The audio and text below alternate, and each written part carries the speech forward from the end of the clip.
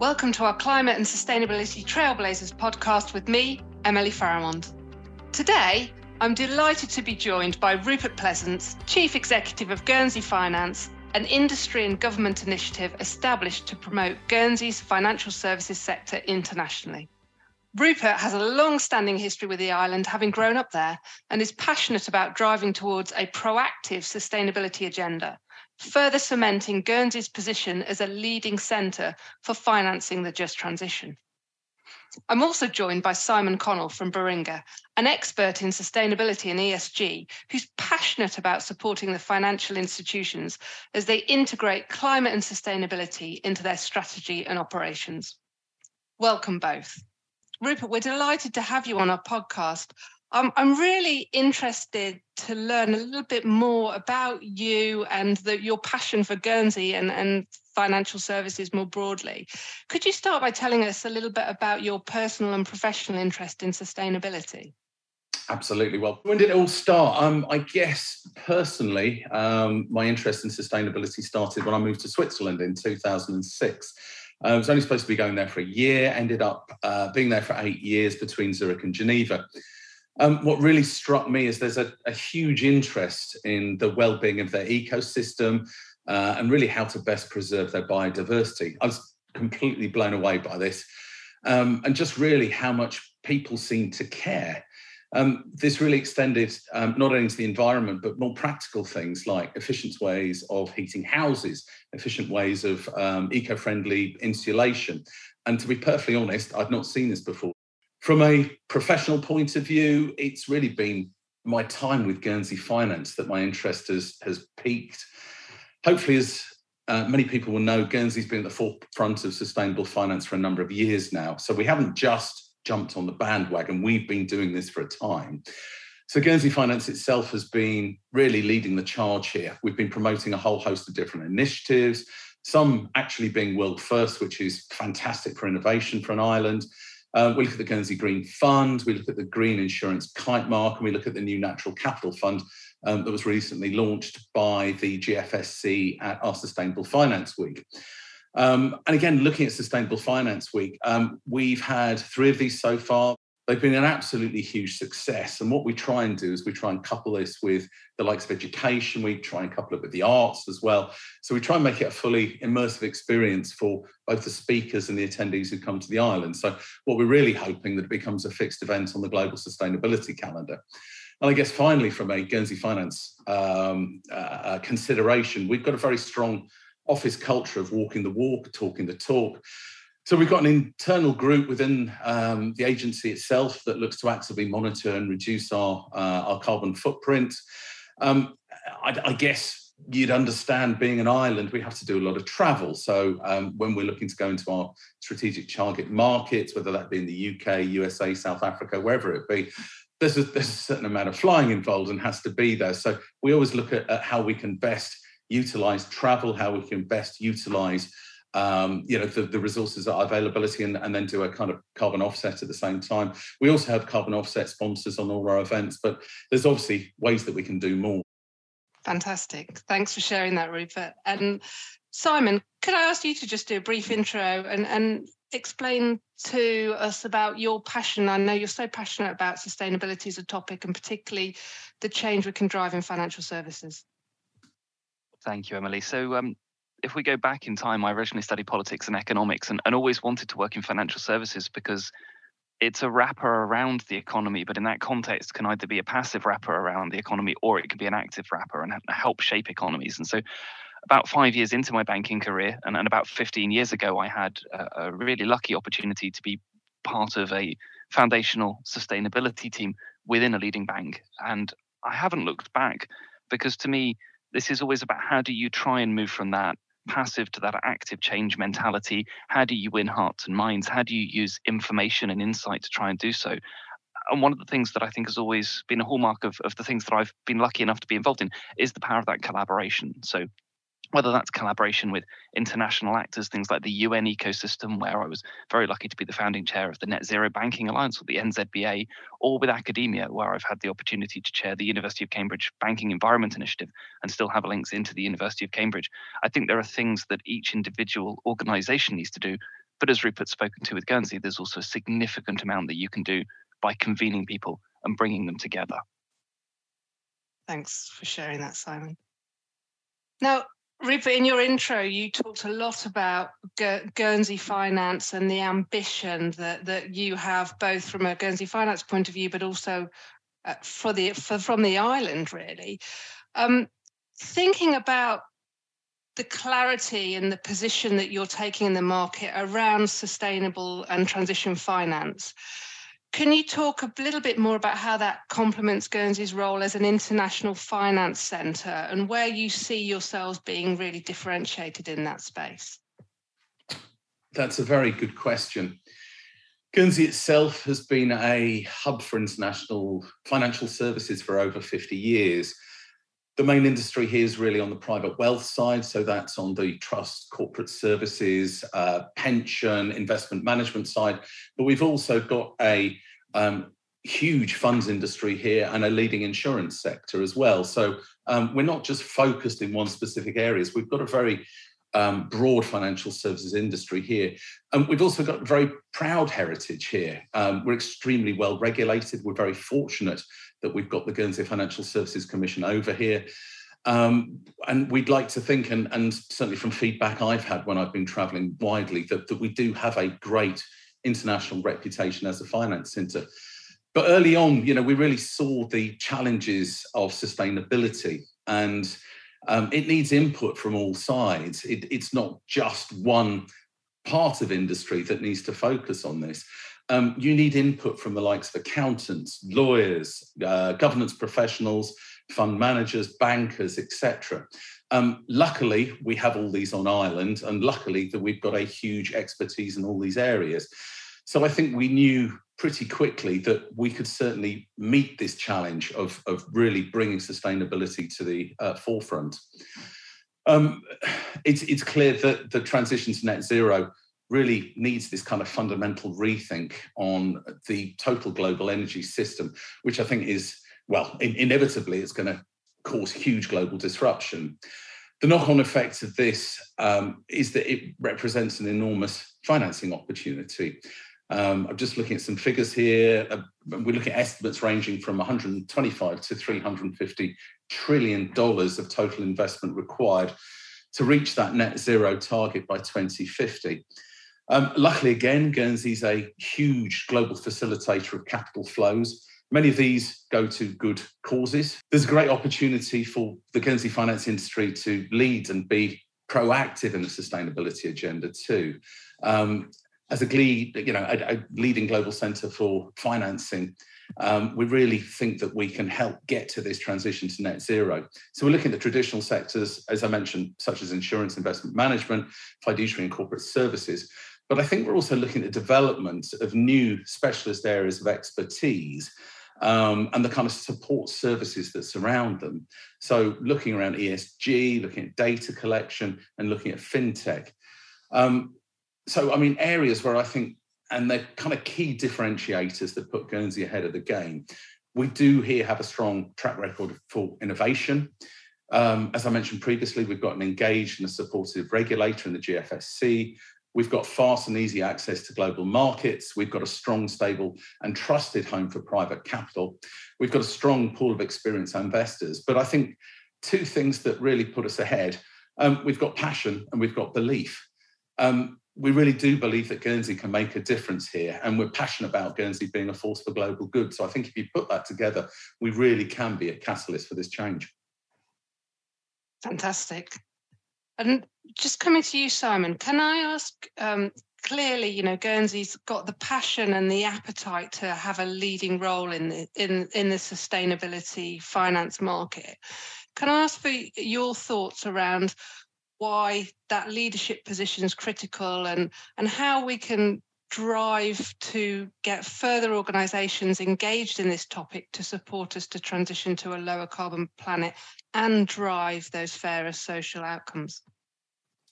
Thank you, Emily. And I think there's two things that I'd reflect on from Rupert's comments. So one is those of us who've been in this space for some time have been incredibly lucky to see the incredible rise in interest in the space, and the quality of talent coming in to want to have roles and careers that focus on ESG and sustainable finance. And as some of our work between Beringa and Guernsey has shown, there's a need to build capability there. I sometimes think of this as light green and dark green roles. Dark green roles might be people who have and intend to be in this space for a very, very long time with deep domain expertise. And light green are the very necessary people who will be bringing that knowledge to bear in their roles on a day-to-day basis, but will be bringing their domain expertise in something else. And Rupert's spoken to that with the role of accountants and lawyers and others as part of our ecosystem. So I think there's a really important piece around capability building. In fact, if we reflect on some of the challenges that we might have had as we've scaled sustainable finance and capital deployment, it's often been because people have had that passion, but sometimes not the supporting knowledge in order to be able to act in the right way. And so I think there's a really, really important piece about how do we build shared capability to make the right decisions so that everyone knows what the objectives are. And the second, and I come back, as Rupert was talking about his role in visiting other financial centres, in playing Guernsey's role in international finance architecture, he mentioned places such as South Africa. And I think there is a really important piece here about the fact that capital flows are and need to be global. And those capital flows need to go to the places where there is the greatest need for decarbonisation and sustainable development. Now, that is internationally. But if we think around the globe, where are those flows going to? They tend to cycle quite neatly within developed markets. And so the role that places like Guernsey can play in helping make sure that not only do we have that clear view and vision of what sustainable finance is, and we're all aiming for the same set of objectives and the same practices as we do so, but that is aiding capital flow globally, including making sure that it is going from where capital sits, often in the West, into emerging markets to aid their transitions and thus achieve the greatest possible impact. Thanks, Simon. And that leads us quite nicely, I think, into our next question to Rupert, actually. So we recently published a report focusing on the path to net zero and how Guernsey Finance can support in enabling that change. Through our analysis, we expect that the net asset value of green funds could grow from 4.5 billion to 56 billion over the course of the next 20 years. Can you explain a little bit more about that, Rupert, and help us understand what that means for Guernsey as an island? Sure. We've just had our latest fund figures out, actually. So we're over 5 billion now, so we're about 5.3 billion. So we are ticking upwards, but I think, as Simon said, I think with greater belief out there and with a greater understanding of what we're doing, I really can see those figures escalating at a lot more rapid rate in the coming years. But I think as a jurisdiction as a whole, over 6% of our GDP here is really attributable to the finance sector. So I think harnessing this opportunity is it's really absolutely critical to ensure that Guernsey remains both competitive within the kind of wider context of what's going on out there. But I think, as Simon mentioned as well, with focus on Asia, with focus on Africa, and with focusing on markets that really need this kind of capital, I think using the Guernsey Green Funds is not only is it doing good, but it's fundamental for the island remaining competitive as well. Yes, you mentioned the Guernsey Green Funds, so it's really enabled us to change our focus, and we've got a number of what we hope are world first here: the Guernsey Green Fund, the Insurance Kite Mark, but the Natural Capital Fund, I think is really fundamental here, and it's something that we've been passionate about, and I think it's something that we're now seeing a great deal of uptake across the board. We're also looking at upskilling our workforce, and it's really getting them to understand more about sustainable finance. The local administrators here, the lawyers, the regulators have all really embraced the Guernsey Green Fund, the Natural Capital Fund regimes. And this has really been pivotal as an island to driving upskilling and education for islanders in these specific areas. So we will continue to invest in sustainable funds, and we've got a number of new initiatives up and coming as well. I can't say too much about them at the moment, but they are on the horizon at the moment. So I think this will very much drive greater education in sustainable finance more broadly for Guernsey as an international finance centre. And I think finally, when you look at the sustainable finance regimes, it also helps to mitigate the risk of things like greenwashing. So you look at the Guernsey Sustainable Funds. What does that mean? It's an assured way of making sure that we have a kite mark that is there. If you look at what our regulators done, we've just, in actual fact, they've just completed a thematic review to really reinforce the message that Guernsey provides true substance in this area. I'm very pleased that the thematic came back. There is no signs of greenwashing whatsoever over here, which is absolutely critical, and that's what investors need to hear. That's fantastic to hear. Thanks, Rupert. And there's a lot in there, particularly in terms of natural capital and your natural capital fund, and also, you know, talking to greenwashing, which is a topic that the regulator globally, I think the regulators globally are increasingly focused on. And it's really, really important for all of us who are passionate about this topic that we protect and you know, investors against and actually the organizations against any claims of greenwashing, because absolutely we want to be driving genuine change and supporting that transition in the best way that we can. I was just going to hand back to Simon, because you mentioned the Natural Capital Fund, and biodiversity for Simon, I know, is his absolute passion, the thing that he enthuses about day and night. Simon, anything you wanted to cover in terms of kind of natural capital and biodiversity, and why it's absolutely critical that whilst we're thinking about, you know, reduction in carbon emissions, biodiversity absolutely needs to sit very closely behind that as a priority for us all?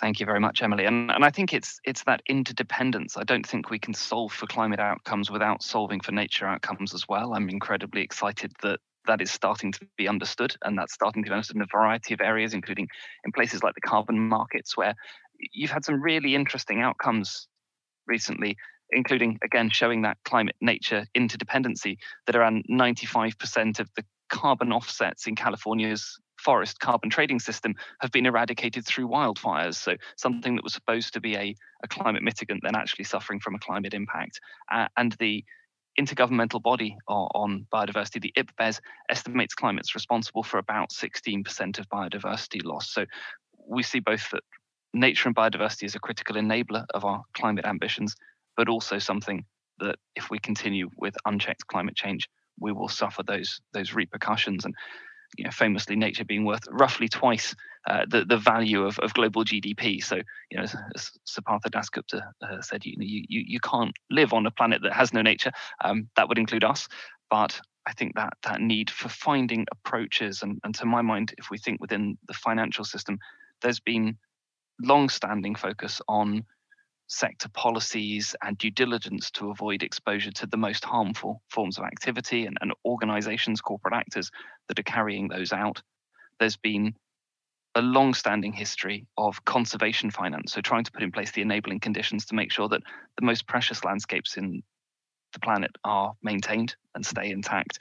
But I think what's now necessary, and we're starting to see this with things like the formation of Nature Action 100 as an investor body, and with the growing wave of nature positive pledges, as well as with enablers such as the work of the Task Force on Nature-Related Financial Disclosures, or TNFD, is people are saying, look, we've been through this journey on climate, but help us understand where the risks are.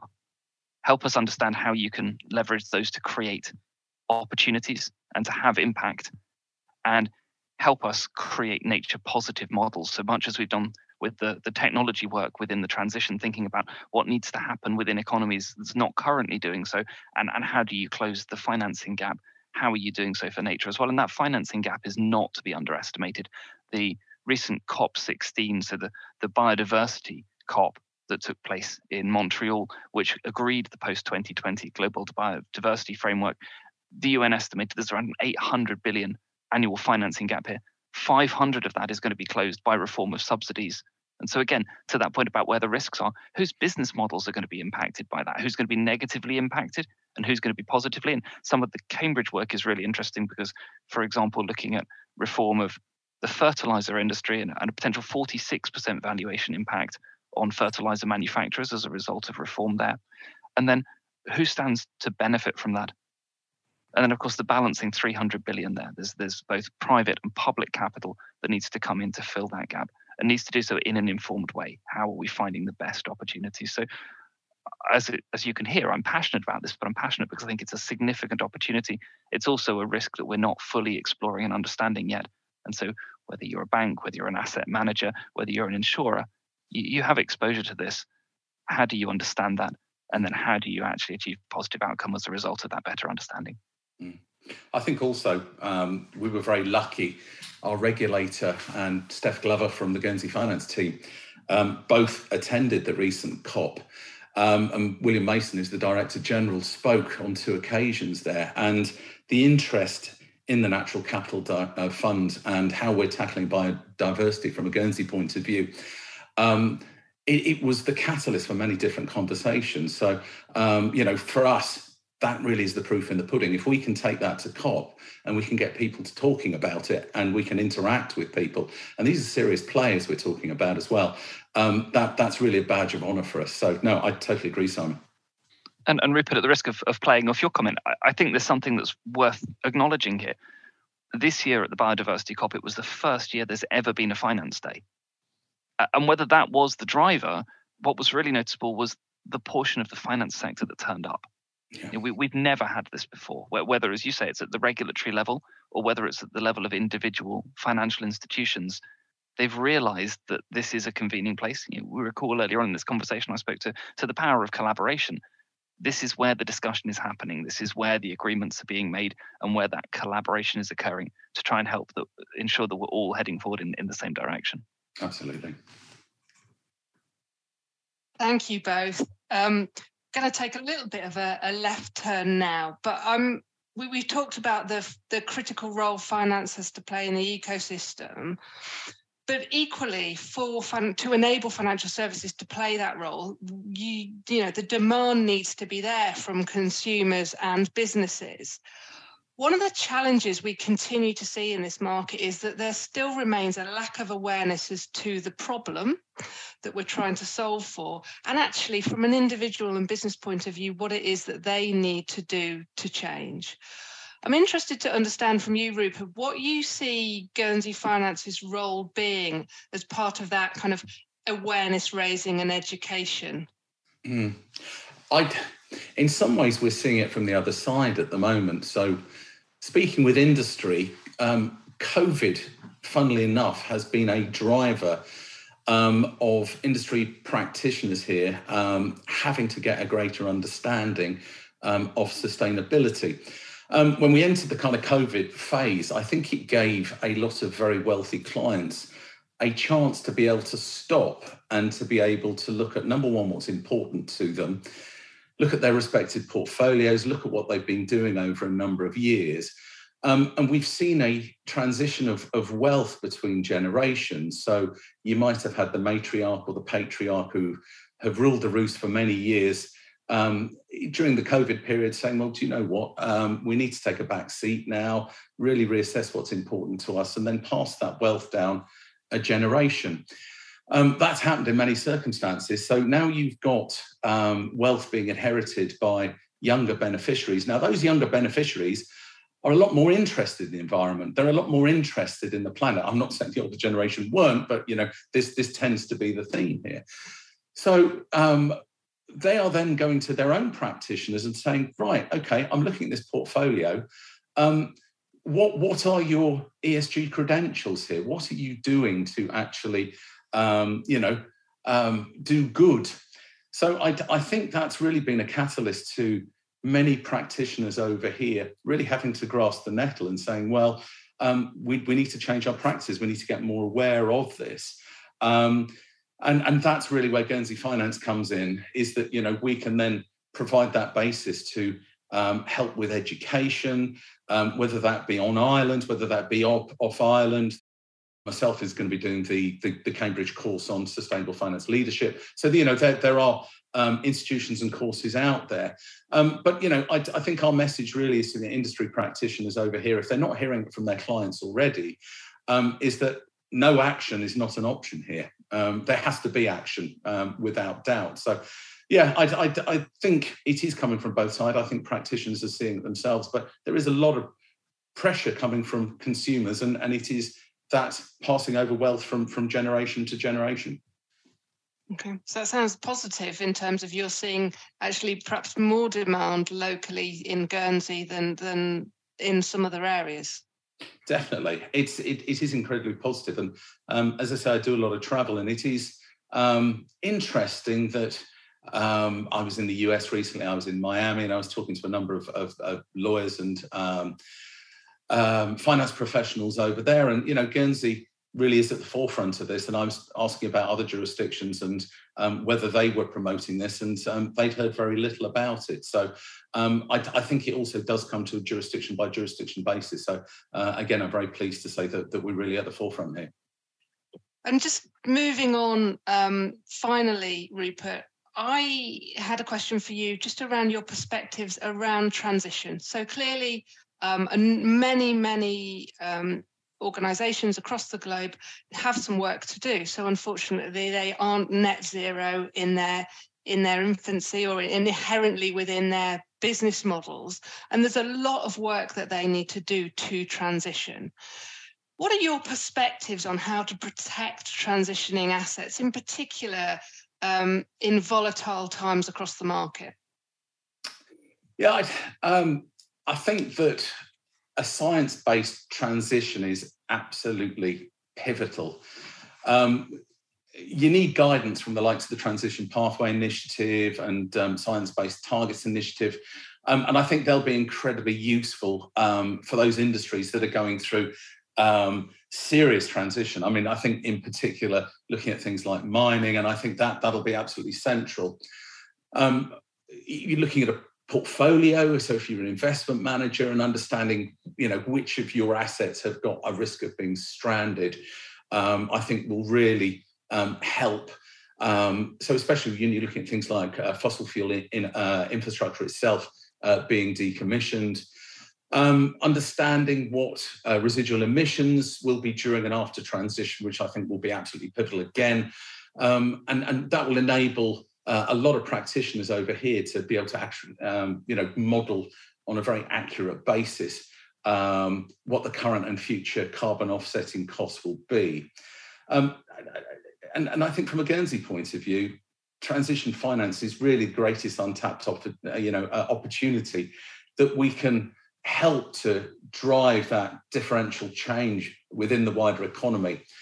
So I think, our own differentiators there, fast and flexible regime, strong track record for innovation, our connection with major markets. So I think this really does put Guernsey in an incredibly strong position to be able to innovate, be able to bring market firsts out there, and really for our own financial services industry to become, world leading in this space. Thanks, Rupert. And Simon, just any thoughts from you around transitioning assets and how we best support them during the transition process? Thank you, Emily. I think the concept of a science-based transition is critical, as Rupert has said, but it's a little bit like fractal geometry, because the closer you look at it, the measurement increases, the size of the problem increases. And so I think that's where, again, to connect to Rupert's comments, there's a need for asset managers to think very carefully about how they generate alpha in this process. Certainly from some of the clients we're working with, they're looking at hard to abate sectors. They're looking, as they have done for some time, at innovative technologies, but they're also looking at the assets that might outperform, partly because there is an opportunity to take a really long-term ownership view on that and aid the transition of an asset that is not transition positive to begin with, but may have a differentiated role to play. So I think there is that need to be really careful in looking at this, thinking about your fund objectives, thinking about what you're investing into, and to have that patient capital view if you have the ability to do so. But as I say, it's a very complex problem, thinking about what is the transition. Even if we think to some of the recent disclosures and moving into the banking sector, banks who found that their financed emissions are increasing year on year as part of the changes in energy markets. And so how do you have the right conversations internally and indeed with your external stakeholders to acknowledge that this is not a linear trajectory and that there are aspects you can control and aspects you can't. And I think the most difficult position to be in is to have not done that thinking and to have not had enabling conversations around that. Unfortunately, we've run out of time today. I wanted to say a massive thank you to both Rupert and Simon for their time. I've really enjoyed our conversation and appreciate you sharing your insights.